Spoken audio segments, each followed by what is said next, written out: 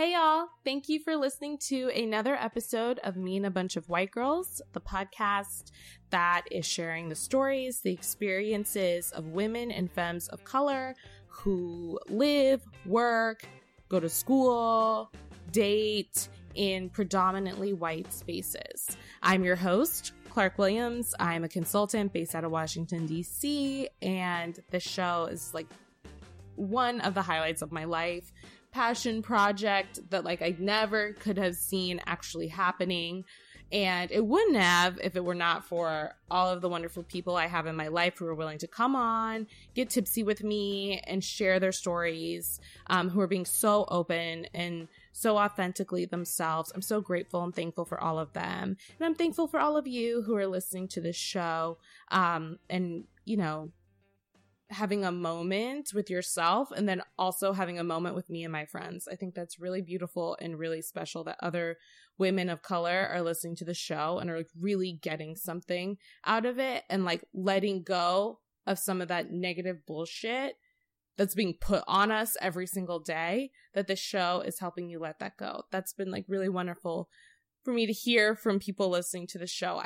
I hope you keep having that feeling as we continue. So this week, I wanted to do something a little bit different. It's Valentine's Day week. It's a Tuesday before Valentine's Day. And I invited 3 friends to come on the show this week and talk about microaggressions they experienced in their relationships, whether it was a partner saying something effed up, or it was a partner's family member or family friend saying something messed up, or if it was a stranger interacting with my friend and their partner in a really effed up way. So it runs the gamut, and I think we all know that, and that's why I think these 3 stories are so important to share. So we're going to start with Danielle, who you all met on episode 3. Yes, episode 3. You're intimidating the rest of the class. Danielle is sharing a story from college era, I believe. Danielle is a womanist, activist, reproductive justice activist, who was originally from Alabama, is now living in the district, being an amazing woman of color, queer leader in a space that does not have a lot of either of those identities being represented. Second, we're having Nicole on the show. I love Nicole so much, y'all. Nicole is an activist based out of Washington, D.C. as well, who is originally from L.A. She likes discussing race and politics, learning about astrology as a Gemini, and planning woke photo shoots for her IG. If you don't follow at Jasmine Nicole, you are missing out. Nicole is going to be sharing a story also from college, actually. Yes, look at us. Sharing a story from college, dating white men. Third story, also, I believe college era, or at least early 20s era. My friend Randy, who is a personal trainer, a health coach, the big sister I always wanted. And I'm sure she would follow that up with the little sister. I'm the little sister she never wanted. But I literally look up to her so much. She is everything. She is going to be on the show talking about the earlier years in her now marriage, I guess, relationship. She is now married to a wonderful man. Shout out to Dylan. Hey, what's up? And some microaggression that they experienced in their dating life. Heads up, Dylan is a white man. She says that, obviously, but I was just in the intro, I should tell y'all what's going on.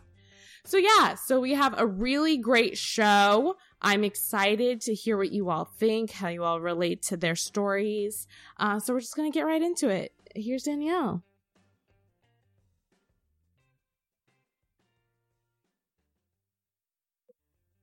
Okay, so I'm here with Danielle, and we're talking about relationships today. Danielle shaking her head. Oh God. But I really wanted to have this episode because, one, it's the week of Valentine's Day. I wanted to do something special. And I've never been in a real relationship. I've been a chronic situationship. Yep. Mm-hmm. So I'm really curious to know what we've all kind of dealt with, experiences that we've had. You briefly mentioned something that I'm really excited to get into because you were super vague. And I'm like, what is this going to be? You were just like, can it be a macroaggression? Oh, yeah. And I was okay, like, yeah. You're like, okay, I'm ready. I was like, oh, damn. Yeah. Okay. Bring it. So the story has a lot of context. So yes.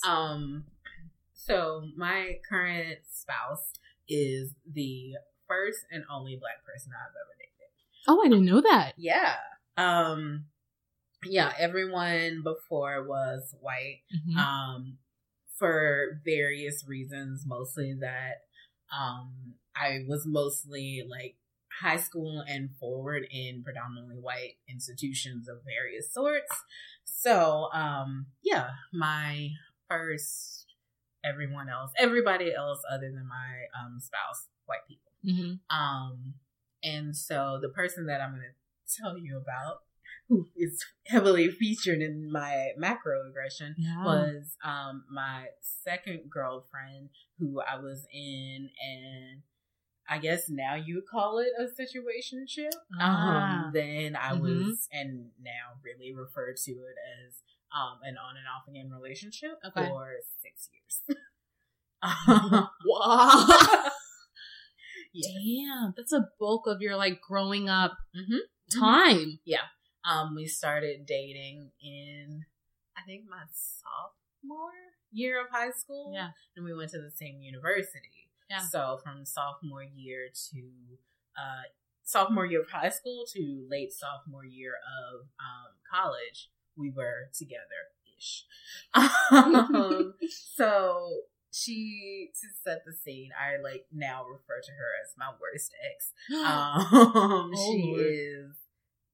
She's still alive. We follow each other on Instagram mostly so she can see that I won the breakup. But she's like, I'm from Alabama. So she has a southern accent, blue eyes, blonde hair. When we were in high school, I think she still dances. So she was in a ballet program. Oh, wow. Like, rich. Any like stereotype of a white girl you can think of. She just like checked off those boxes. She's also queer. And so I don't know how heterosexual relationships work. Because by the time I started dating, like for real, I like already knew I was queer. Yeah. But young folks, like, queer relationships as young people, I think, tend to be pretty like intense anyway, especially because we were all like in the process of sort of figuring ourselves out, and figuring out, okay, I know I have these feelings, but I don't know like exactly how I identify or whatever. And so at that point, I was only closeted to my family. So everyone, like my whole friend group, everyone I went to school with, knew I was queer. And she was, at the time of this story, she was fairly closeted to most people. I think only certain folks knew about like our relationship. Which is fucked up. Yeah. So y'all went to school together. We went to school together. Yeah. For the whole 6 years that we were on and off together. And we went through like a whole lot of bullshit of like figuring out whether or not you're queer, figuring out whether or not you want to be with this person, and like really going back and forth about that. And like sometimes like dating guys while also doing stuff with me. Wow. Like, yeah, I was absolutely like, sort of, I think it was easy for her to justify basically fucking around on me because she assumed that I would always be there because we were in an on and off relationship for 6 years. Anyway, so that is my worst ex. Yeah. I wouldn't say that I, in my present self, still have feelings about her and her present self, but I definitely still have like feelings about the way that like she treated me as like super disposable and super like, oh, I can do whatever I want and you'll always be there. As we were growing up. But so the story that I have for now for this episode is, so in 2012, there was this like horrible tornado that like ripped through Alabama. And actually, fun fact, I almost died. What? In this tornado. Oh my God. It was like this like huge storm that was like basically headed straight for the building that we were in. Yeah. And fucking Alabama football, it got turned around because it went through the stadium. And like there was just something, or at least this is what people say, right? Okay. That there was something about it being in the stadium that got it off course so that it was no longer heading towards the building that we were in. Okay. So were it not for the stadium, I would absolutely have died. Wow. Yeah. But it like destroyed Tuscaloosa, which is the city that University of Alabama is in, and then it proceeded to destroy Birmingham, or large parts of Birmingham, which is the city that I'm from. Yeah. So it was super traumatizing. I probably still have some like for real PTSD from it because it was horrible. Yeah. But so one of the neighborhoods that it destroyed was a neighborhood that a couple different members of my family lived in. Yeah. And my grandmother was actually killed by this tornado. What? Yeah. Danielle! It's fine. This happened. I mean, it's not fine, but this happened like 6 or 7 years ago. I'm so sorry. Yeah, That's awful. It sucked. It's okay. It gets worse in terms of this story. No! So the area that my grandma lived in was called Pratt City. It was a Okay. neighborhood. I don't know why they called it a city. It doesn't matter.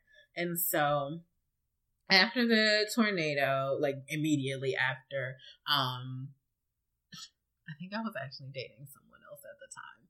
And like in the aftermath of the tornado, she and I like got back together, air quotes. Right. But so I ended up, so I went back home to Birmingham to like sort of be with my family and deal with all the things happening there. And I ended up going to see her at her family's house.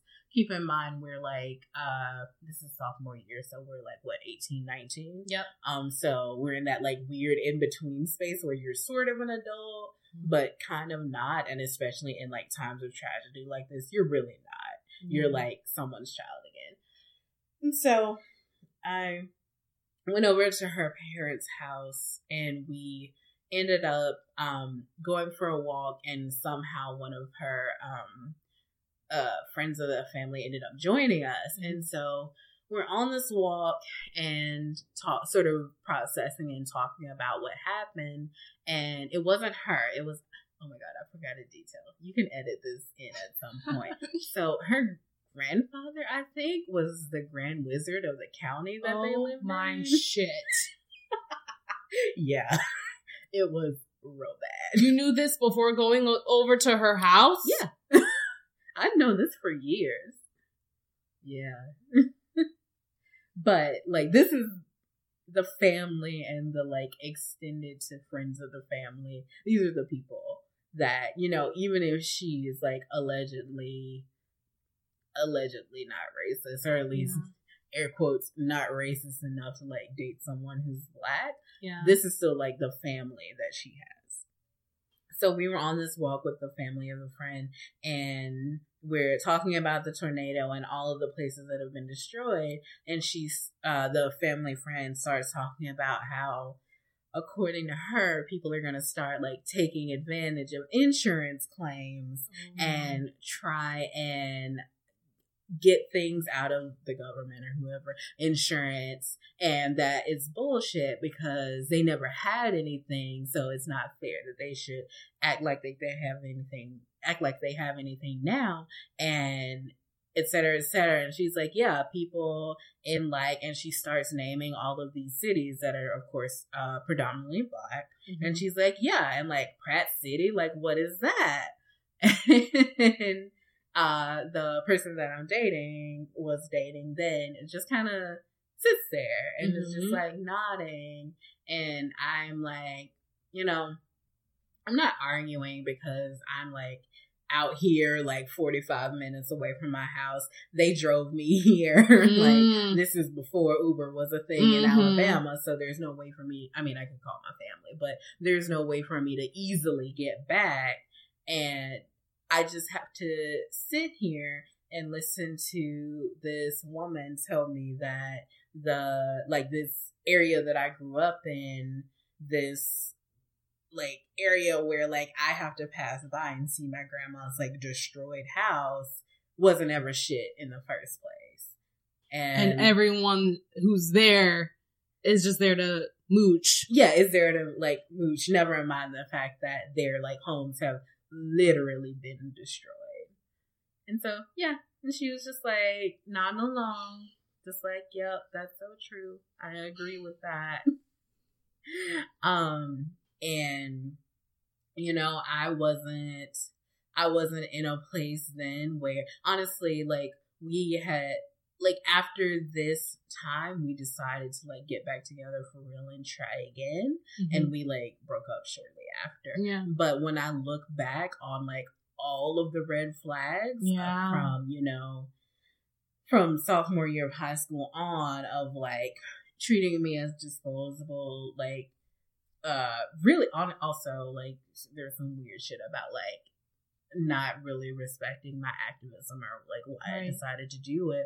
But that was the moment where I was really like, oh, I really should have like said fuck this and fuck you and like make my way on back home. Yeah. So, you know, that was really the moment, not in that moment, but looking back where I sort of recognized that just because you're dating a Black person and just because you're like cool, air quotes, with being around Black folks actually doesn't necessarily mean shit unless you're like willing to put up in those moments. Yeah. Where you're talking to someone who's been a family friend for years and years who's spouting this like absolutely vile bullshit and is so comfortable spouting it that they will say it in front of like a Black person who they have no idea where they're from or what connections they have with the destruction that has happened, and you just sit there and nod.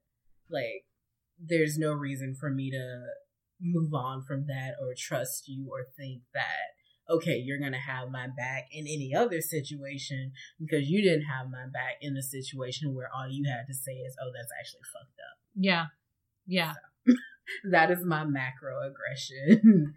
Just like, were there other moments and like microaggressions from her and her family throughout your 6-year on and off relationship?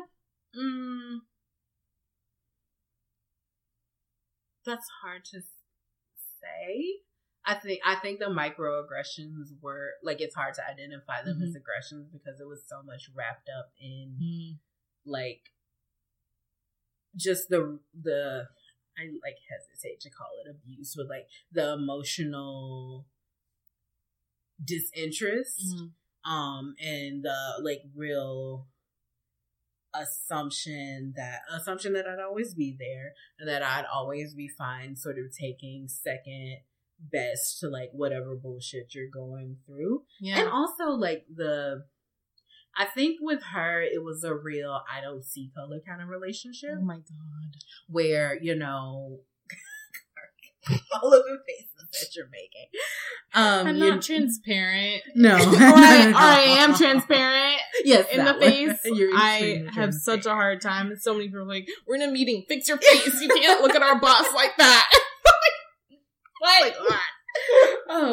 But yeah, so like I mean I mentioned in the last episode, like I have spent a lot of time, a long period of time working through my own anti-Blackness.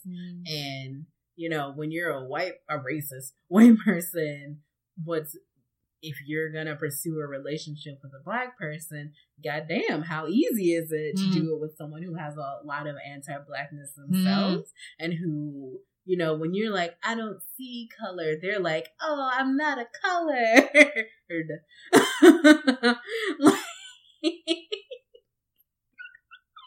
So it was absolutely like that. It was like, oh, I'm so glad that you participate in all of these elements of like whiteness. You like these artists that aren't rap artists. You do all of these things that I think of as being quote unquote too Black. Yeah. Like it was a lot of that. So, and that's hard for me to identify as a microaggression because it felt so seeped into just our relationship that like the whole fucking relationship was an aggression of some sort.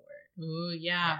So, as I said, I follow her on Instagram now. We follow each other, and she has a friend who is a Black person who is like female assigned at birth. I don't like know their gender identity, but I see a lot of the ways that she treated me in like taking that emotional labor or requiring that emotional labor, and that, oh, we're so close, but I'm not going to choose you first, or I'm not going to make you a priority, or et cetera, because we're just friends, or we're like just playing or whatever. Like I see that happening with this person. And I really like, not so much now, but when we first broke up and I started to see this person in her Instagrams, I really thought about sending just a quick DM, just to be like, sis, run. Like, this is not what you think it is. You're not gonna get whatever you think you're gonna get. Like, get out now. So in your relationships moving forward, did you date, so after this officially ended, did you date other white people after you were like, no? Was that like a, I am through because of this experience, or did it just like shake out that way? I started dating my spouse maybe 6 months after we broke up for the last time, which I sometimes joke and say is like way too soon, but you know, it worked out for us, so it's fine. We're married. But like, I'm pretty upfront about the fact that like, I'm not interested in pursuing a romantic or sexual relationship with white girls. Like, I don't, you can edit out whatever you need to hear, but like, I don't find white girls attractive unless it's like a very, very niche. And even then, like, I am friends with the white girls that I became friends with before this breakup, and all other white girls are like arm's length. Like, because there's that like thing about white women, right, where it's sort of stylized as white men are dangerous. White men are the ones who will yell racial slurs at you and who will like be physically violent towards you. But white women are, you know, we're all oppressed. We are all have marginalized identities. Why don't you trust me, et cetera, et cetera. It's bullshit. Which is not to say that I don't know white women that I'm fond of, but outside of the ones who I became friends with before this breakup, I know that I'm not going to say I know. I think that it is very unlikely that I will find another white woman who I want to have a deep relationship of any sort with. Because it's just like, there's a whole other level of unpacking your own privilege and unpacking your own like immediate bias and reactions that white women get to like slide by and not have, because they're like, well, I'm not a white man. You know, I'm not the one who was out here with the KKK hood on. It's like, no, sis, but like, you were the ones who were like making the household run are the one making the household run, and like not calling your husbands on their shit, not calling your family members on their shit when they do these racist things. And so, setting up the picnic, next to the tree, like that the person will be lynched from. And I think that it's, in some ways, it's like more subtle than the racism that we see from white men, and I think that makes it harder for white women to unpack. And like, that's their cross to bear. Because I'm not like trying to walk you through unpacking your own biases and your own racism. And I'm also not here to date white girls.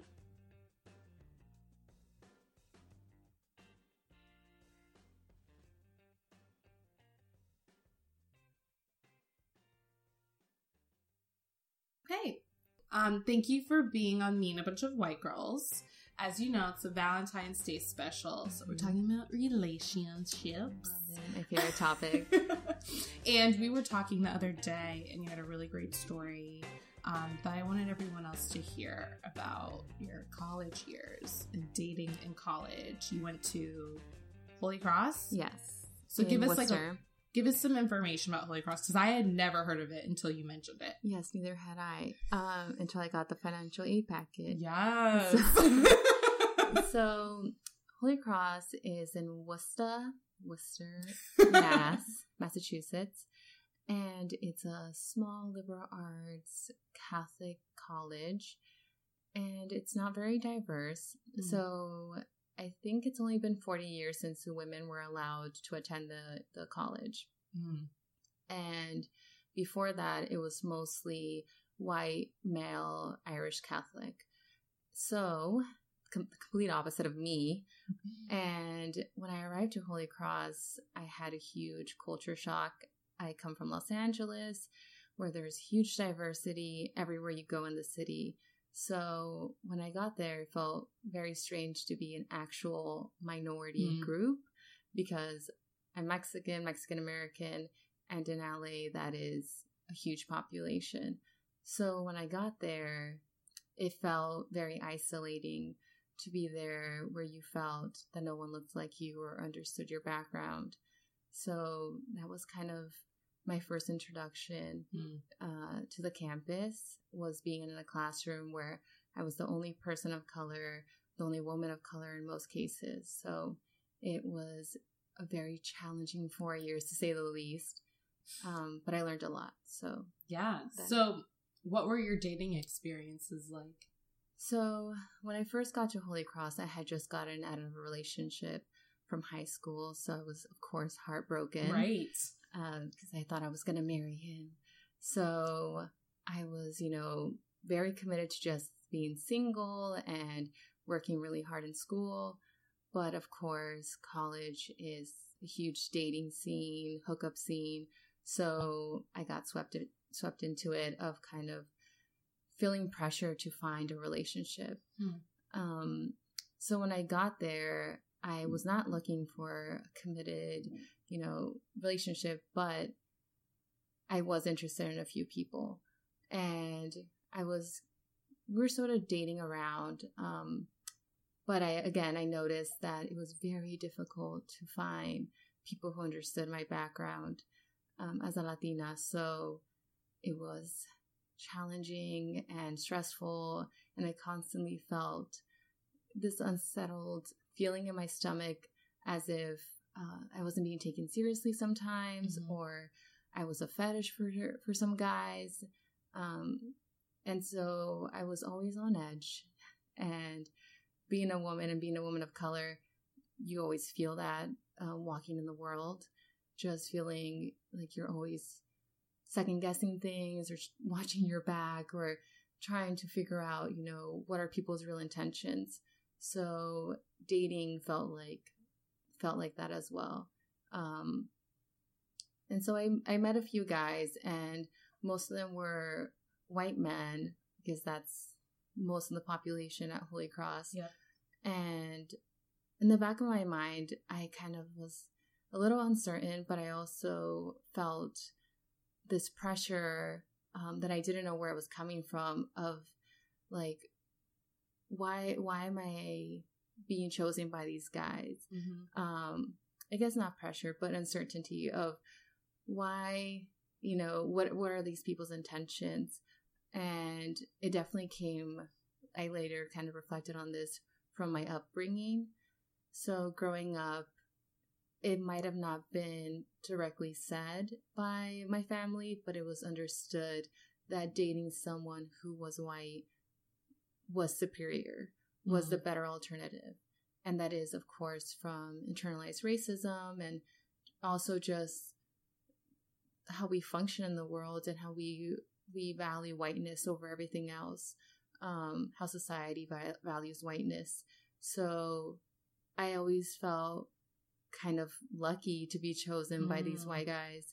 And it really messed with my head, because I knew my value and I knew how important I was besides, having been quote unquote chosen by these white guys. But at the same time, I was battling this idea that I had been brought up with of you should date someone who is white because your children will be cuter, or they'll have more wealth, or they're more intelligent, or they'll have certain privileges that you can benefit from.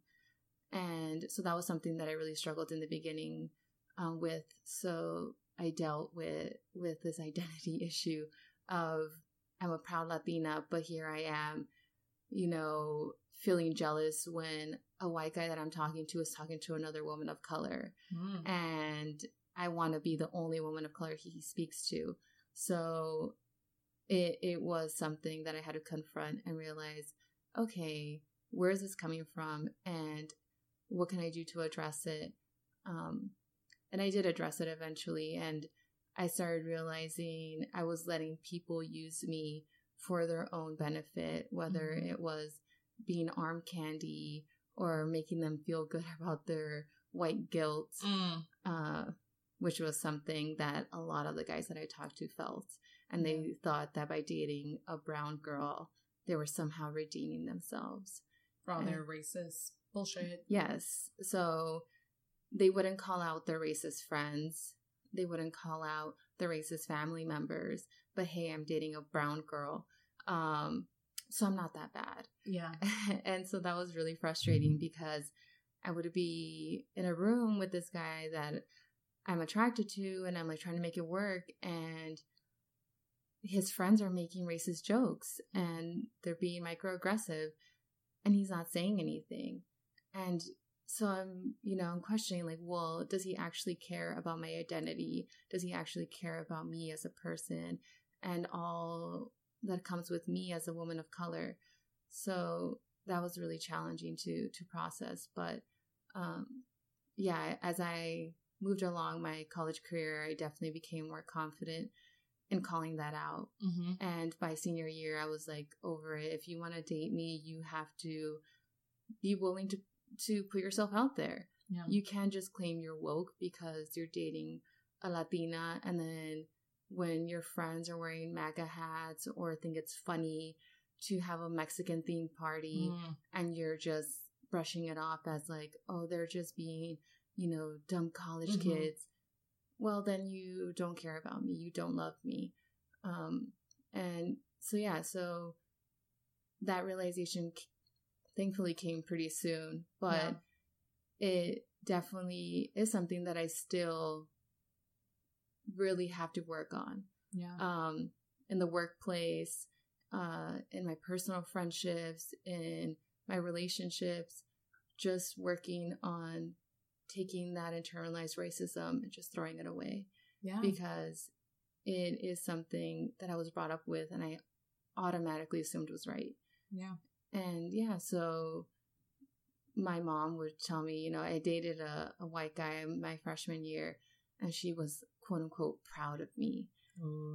And I remember her feeling like conflicted because I was like, okay, like, is she proud of me because I'm dating a really good guy? He was a really good guy. Or is she proud of me because he's white? And she would brag to our family members about his whiteness and about his family's background. And I never, I would never blame her because that's how she was brought up as well. Growing up in Mexico and in the community that she did, where not only did they value whiteness, but they valued citizenship, citizenship of the United States. So that's just what she knows. But I have had that open conversation with her and telling her, it is hurtful when you say those things, because there was a moment where she did make a comment about my current partner, who is not white. He's Mexican American. And she kind of insinuated that she was disappointed because I wasn't dating a white guy. And, I love this person, and this person is so amazing and so great. So I was like, you'd rather have me date a white man than have someone of color who's wonderful to me. Yeah. And that was definitely the final straw when I had to have that conversation with her, because I was very, very disappointed, and she understood, and she realized, this is unhealthy, and something that she has to work through as well. But at the end of the day, I made a decision for myself that I'm not going to let a white guy or a white girl or a white person in general define my value. And I think we do that a lot when we feel lucky to be chosen by a white institution and chosen by a white boss, or chosen by whatever white systemic, system. We feel so fortunate because we look around and we're like, oh, I was chosen. I was the person out of all these people. Yep. But then I would look around and be like, wait a minute. My friend is also just as qualified and is also just as beautiful or what have you, and she wasn't chosen. Why does there only have to be one person of color? Yeah. And that is something that I've been also working through, especially as I move along in my career, of saying, no, I'm not gonna be the only person in this room anymore. I'm gonna recommend other women of color. I'm gonna recommend other people of color, because it's not fair that you get to choose only one. Yeah. And tell us that we have to compete with each other. Yeah. So, yeah. So before we close out, I definitely want to know, what changed your mentality in college? Was it a class? Was it a peer? Was it a situation? What led to that switch internally that you were like, okay, no more? Yeah. So I had, it was a friend. He was definitely romantically interested in me, but I wasn't. But I still wanted to be his friend. Yeah. And so, we would hang out all the time, and we were very close. And then he started making comments about kind of how I was teaching him race and ethnicity studies, and how I was his woke friend or whatever. And at first I felt very honored. I was like, oh, okay. He looks up to me because I'm teaching him new things about race and racial inequality and quote unquote being woke. But then I started having this uneasy feeling of, okay, he's definitely using this to his own advantage, and he's not giving me anything back in return. Yeah. And this is an unbalanced relationship. So, we would watch Dear White People together, and he would interrogate me the whole time about race and ask me all these questions. And I just felt so much pressure to meet these standards for him. And so I felt like I was constantly performing, trying to be this ideal brown girl and be the most intelligent brown girl for him, not for myself. Yeah. And I just got fed up with it. And I felt this is unfair to me. And we had a conversation about it. And to him, he got very defensive and was kind of felt like I was taking something away from him. And that really, of course, upset me. But it made me realize wow, okay, let me reevaluate my friendships and my relationships with especially white guys. And what is happening? Yeah. Am I receiving the same emotional support, intellectual support from them? Yes. The question was always, the answer absolutely was always not. No. I felt on edge all the time.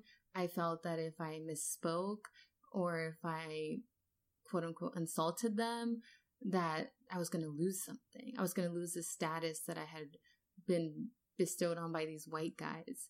And so when we had that conversation, and I realized whoa, okay, he thinks that he owns me. He thinks that I owe him something as a brown girl to teach him about these woke things. And now that he's not getting these things from me, he's upset. And there's a quote that says, people show you who they really are when you tell them no. And so when I told him, no, I'm not going to be this for you anymore, he showed me who he really was. Mm-hmm. He didn't care about me, value me, and that was a turning point for me in my head of kind of saying, okay, I need to recognize that I'm dealing with this complexity of feeling that white people are the affirming power in my life. And where does that come from? It came from my upbringing, and what can I do about it? And so I decided I'm gonna live my life, bask in my wokeness for myself, not for someone else to take that from me just so they can look good and so they can feel good about themselves.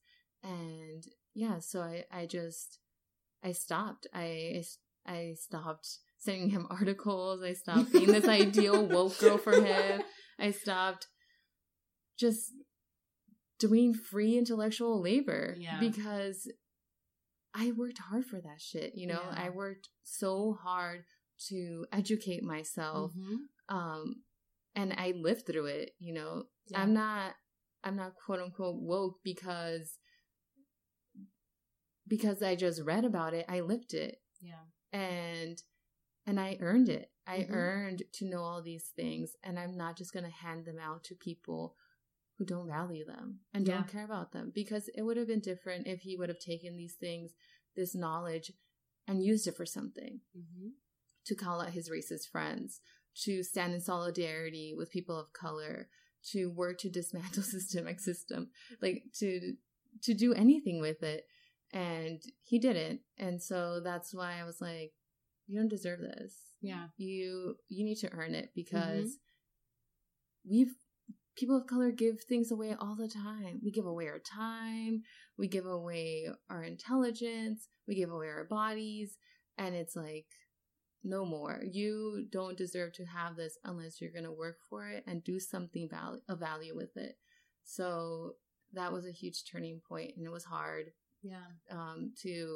to say no to him and say no to this friendship. But at the end of the day, I knew that I was worth more than he can afford.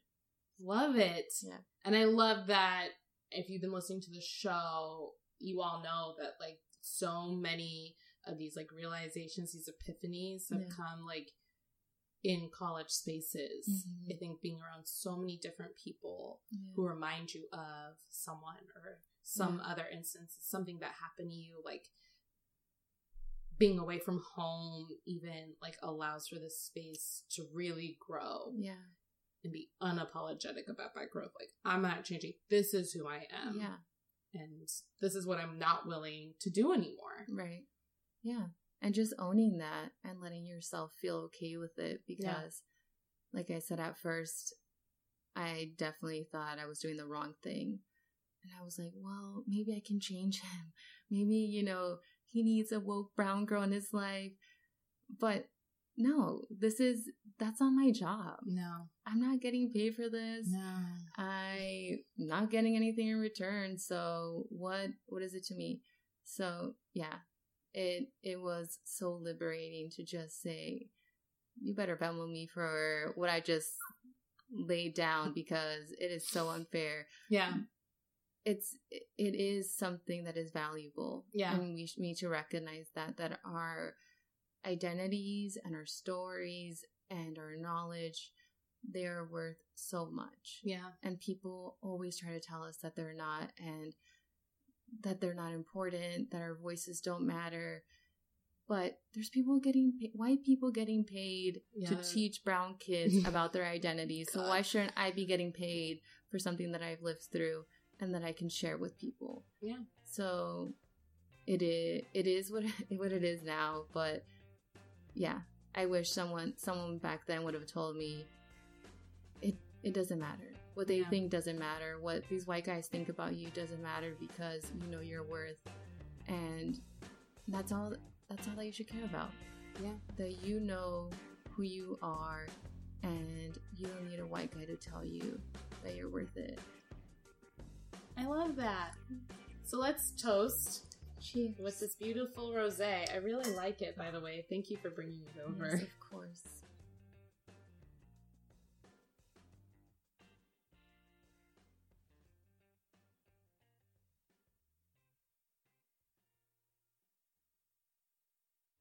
Okay, so I'm here with Randy. Hi. Randy is a federal contractor, personal trainer, and health coach from Maryland.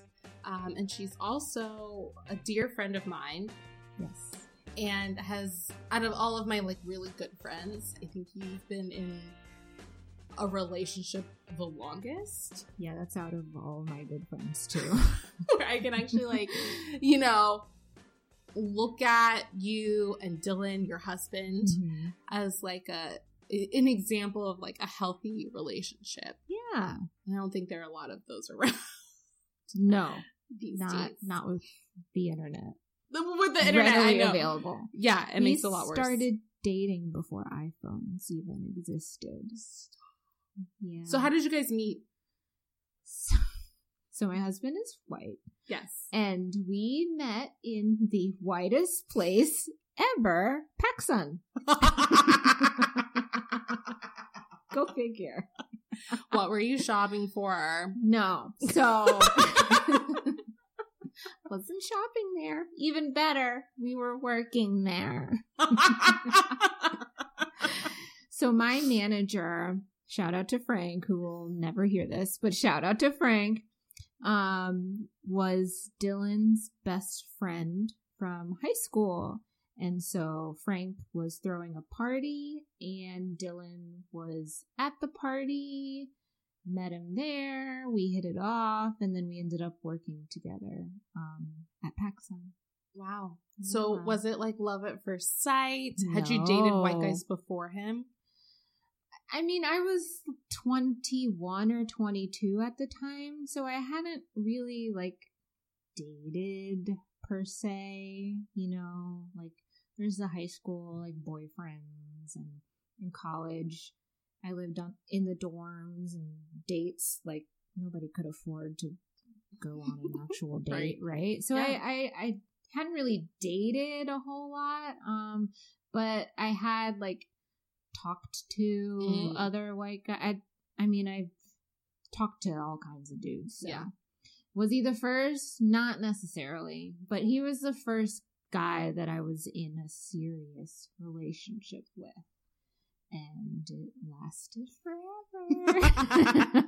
So, Dylan is from Maryland as well, right? Born and raised in Damascus, Maryland. Lived there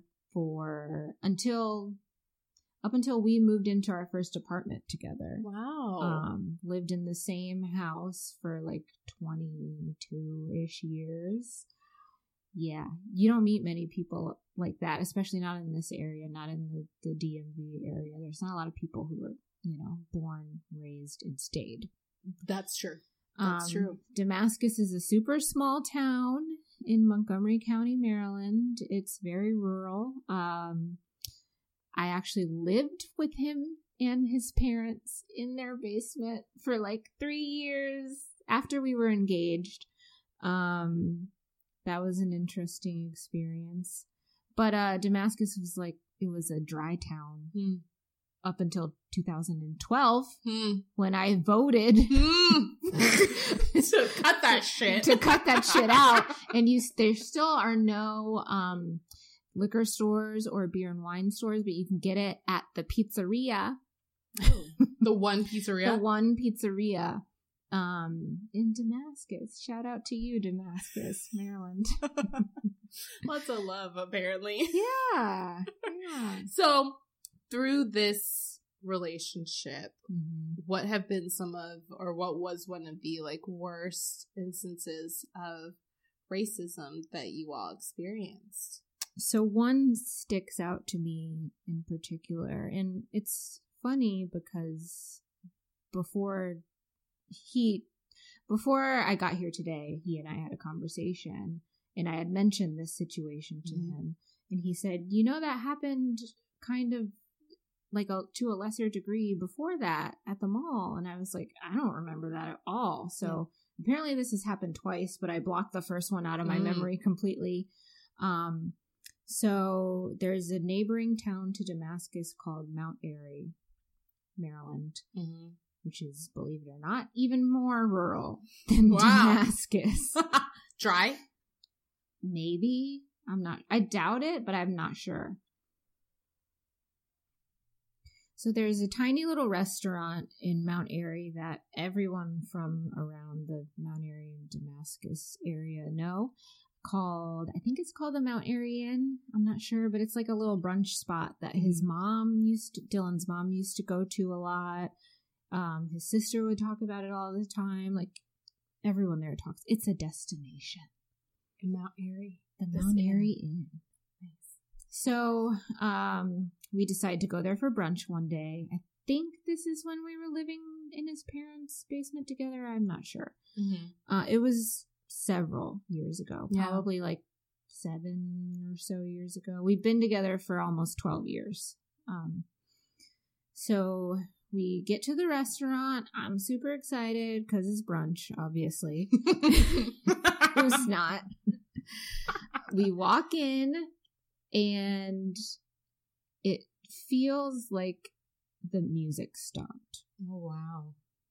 I don't know about you, but when I'm in spaces that I know are probably going to be predominantly white, I become hyper aware of my environment, do like a quick scan of the room to see what the situation is, and then figure out how to react to that. So I look around. I'm clearly the only Black person there.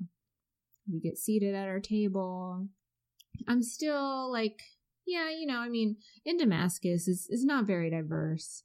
Mount Airy is the next town over. I don't assume it's going to be much different. It's not.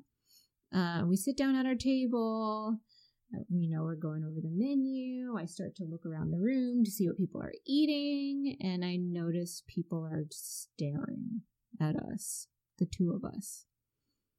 We're not at like a booth. We're literally sitting in the middle of a restaurant at a table for two people. It's crowded as hell because it's brunch and it's a destination. It's insane. There's a lot of like old people, families, not a lot of like younger couples, really. It's sort of like a take granny to lunch type of place. So we sit down, I'm looking at the menu, look around, notice people are staring at us, and I'm like, okay, they probably don't see this very often. Yeah. Like they see Black people, but probably not interracial couples very much, giving people kind of the benefit of the doubt. Our food comes out. I continue looking around. I see people like frowning at me. I got up to go to the bathroom, come back, and I sit down and I see this older woman, like sort of across. She's sitting at the table next to us, but it's sort of like diagonal to where I'm sitting. I see her, we make eye contact, and she shakes her head at me. Wow. And then like says something to the people next to her. And I immediately just started crying. For me, it was pretty traumatic. Yeah. And Dylan, obviously he understood why I was upset, but was not as upset as I was. I'm sitting there in the middle of this restaurant, surrounded by white people. None of them want me there. Yeah. And it's like 2007, 8, 9.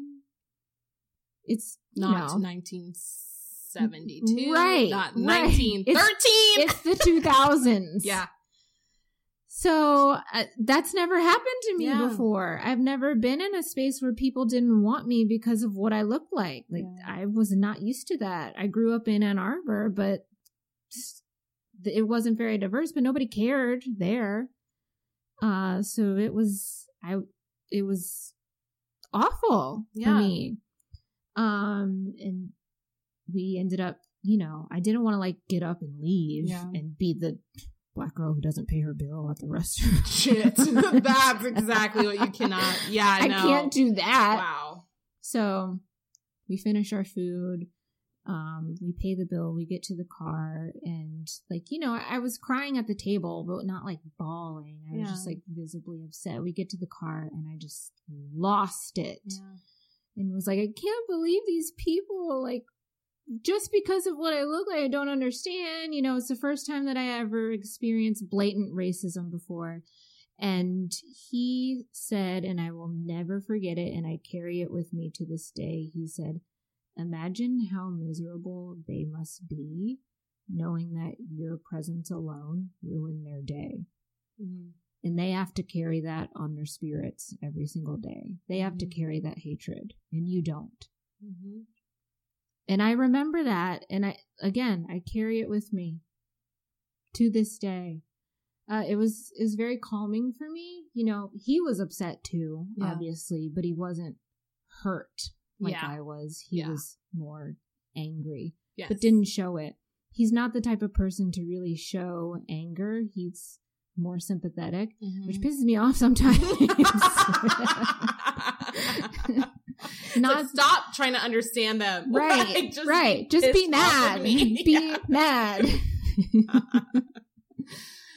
But yeah, you know, he was very calming, and I'll never forget that moment.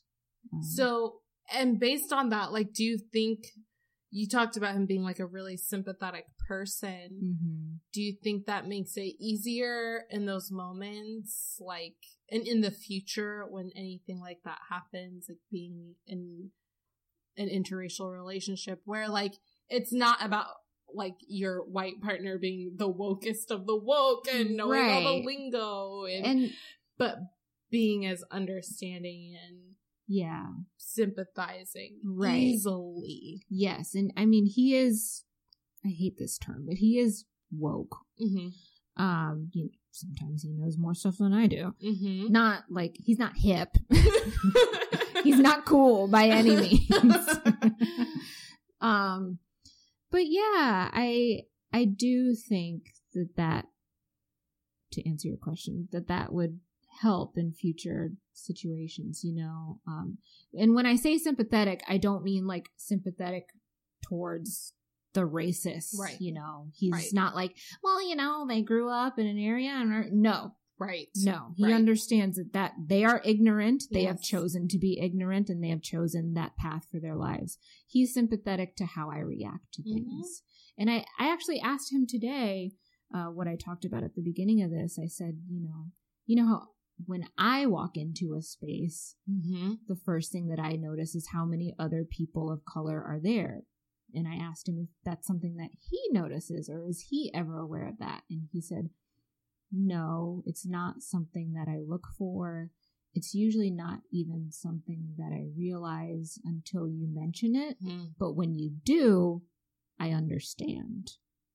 And I can see how you would be uncomfortable in that space. Yeah. So we've been together for 12 years, and it's still not something that he thinks about necessarily. So it's interesting, you know, he'll never know what it feels like to be me, and I'll never know what it feels like to be him, but all we can do is talk about it, and understand each other. And we've never had any issues with that. You know, I've never been like, I don't know why you don't understand why boxer braids aren't okay. Why don't you get it? You know, once I explain things to him, he gets it. So. Yeah. And do you find yourself, because one of the things we talk about in a lot of like social justice spaces is and Danielle talks about this in her episode as well, for episode 3, the like, it's not my job to like make you feel more comfortable with the way things are, right? Or it's not my job to teach you about the way things are. Right. Do you find that it's easier to talk to him about these things, to have those teachable moments with him because he is a sympathetic person? Or is it because of your closeness with him that you're like, no, I'm going to do this work because at the very least you've got to be the person? It's definitely, I think it's more so because he's my husband. And he comes from a family who's very aware of social justice issues, you know, his mom and his dad. The first thing before we even started our relationship, I asked him 2 questions. Number 1, are your parents going to be okay with this? And number 2, do you only date black women? Like, is this a fetishy type of thing, or am I the first? What's the deal? Before we even got into a serious relationship, and he was like, oh, I never even like thought to ask my parents if they would be okay with that, because it's not the way I was raised. Like, they're not going to have an issue. And they didn't. And he actually thought that my parents would have an issue with him being white, which is hilarious to me because my parents are hippies. His parents are hippies. It's not an issue. And I think I was the first black woman he's ever been with or dated. So that wasn't an issue either. You know, I didn't want to be fetishized. Of course not. In any way. Of course not. And I feel like that is one of the main worries. Like, this is like a box you're checking off. Right. As opposed to like an authentic connection that you're having with me. Yeah, exactly. Well, it's good that he was able to, like you said, sympathize with you in that moment. And then also, I find that it's difficult to like stay positive in those sorts of moments. Like, you automatically want to go to like the venting and the shit on them and shit on this and that and the third. Yeah. But he was like, don't even worry about it. That means nothing in the grand scheme of our life. Right. Because that person is wildly unhappy. And that's how I feel about a lot of racists. Yeah. But like, we still have to move through the world with them. And that's where like the anger and the venting comes out. Right. Like, I still have to deal, like, I can't completely separate. You can't. And it's much easier to when you are not, I don't want to say the victim, but you're not the one at the end of all of that. Right. You know? But I understand he means well. He's coming from a good place. He just wants me to be happy at the end of the day. And if that means that, you know, forget about what these miserable people are thinking, you and I both know who you are as a person. That means nothing. It's nice to have that. He only wants a happy wife. Happy wife, happy life. Exactly. And we don't go to Mount Airy anymore. Fuck Mount Airy. That's the last time we've ever been to that restaurant. Oh, God. No need to return to the scene of the crime on that one. Hell no. So, advice to, like, people in relationships, period, you know, dealing with affronts to either an individual person in the relationship or just, like, you know, nacing the entire situation. What do you have? Listen. Especially for men, I find that straight men try to find solutions to things, to a lot of your my issues, you know. But instead of giving me advice or coming up with a solution, I just want you to hear me. Yeah. That's all. So listen to your partner. You don't necessarily have to fix their problems, but they need someone to listen to their problems and to uplift them and to tell them that everything's going to be okay. Or to tell them that they're being, you know, everything might not be okay, but I will be here always. I love that. Yeah. Well, cheers to that. Cheers. Happy almost Valentine's Day. Yes. Happy Valentine's Day. Are you guys doing anything special? Oh. So we're not actually big on Valentine's Day or anniversaries. We just sort of do like a last minute. Maybe we'll go to dinner, maybe not. I don't know. It depends on what day it is and if it's convenient. If it's a Wednesday, right? It's not going down. We're big birthday people. Oh, I like that. So we celebrate that. And Valentine's Day happens to be pretty close to my birthday, so we don't exchange gifts or cards or anything. Although I will say he usually gets me flowers, and if I don't get them, it's an issue. One year, they came like the day after because there was a blizzard, and I was like, you didn't even get me flowers. It's because there was a blizzard. He's like, I actually did. They're on the way. That's amazing.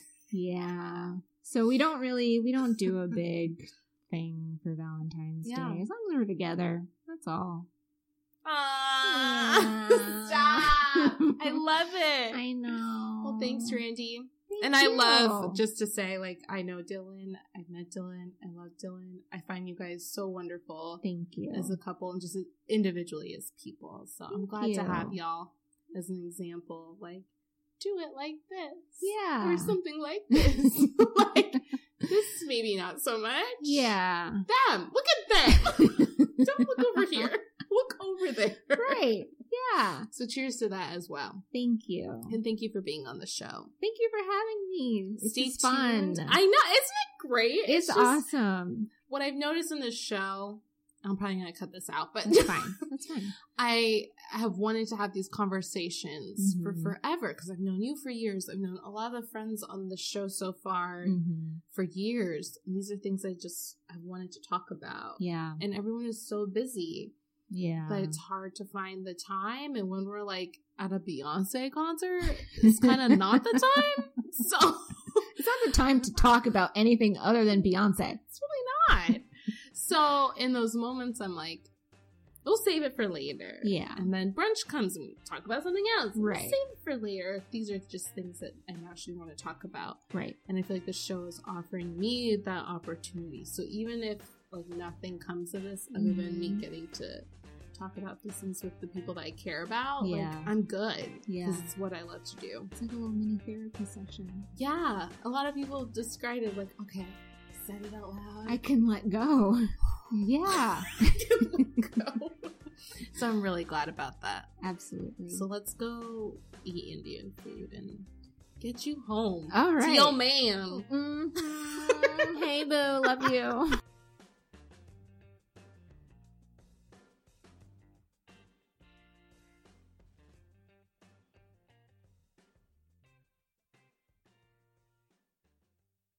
So that's a wrap for the Valentine's Day special edition of Me and a Bunch of White Girls. Thank you so much for listening. If you want to hear more about my friends and their experiences, please read the extended interviews we have with all of our guests on patreon.com/MBWG podcast.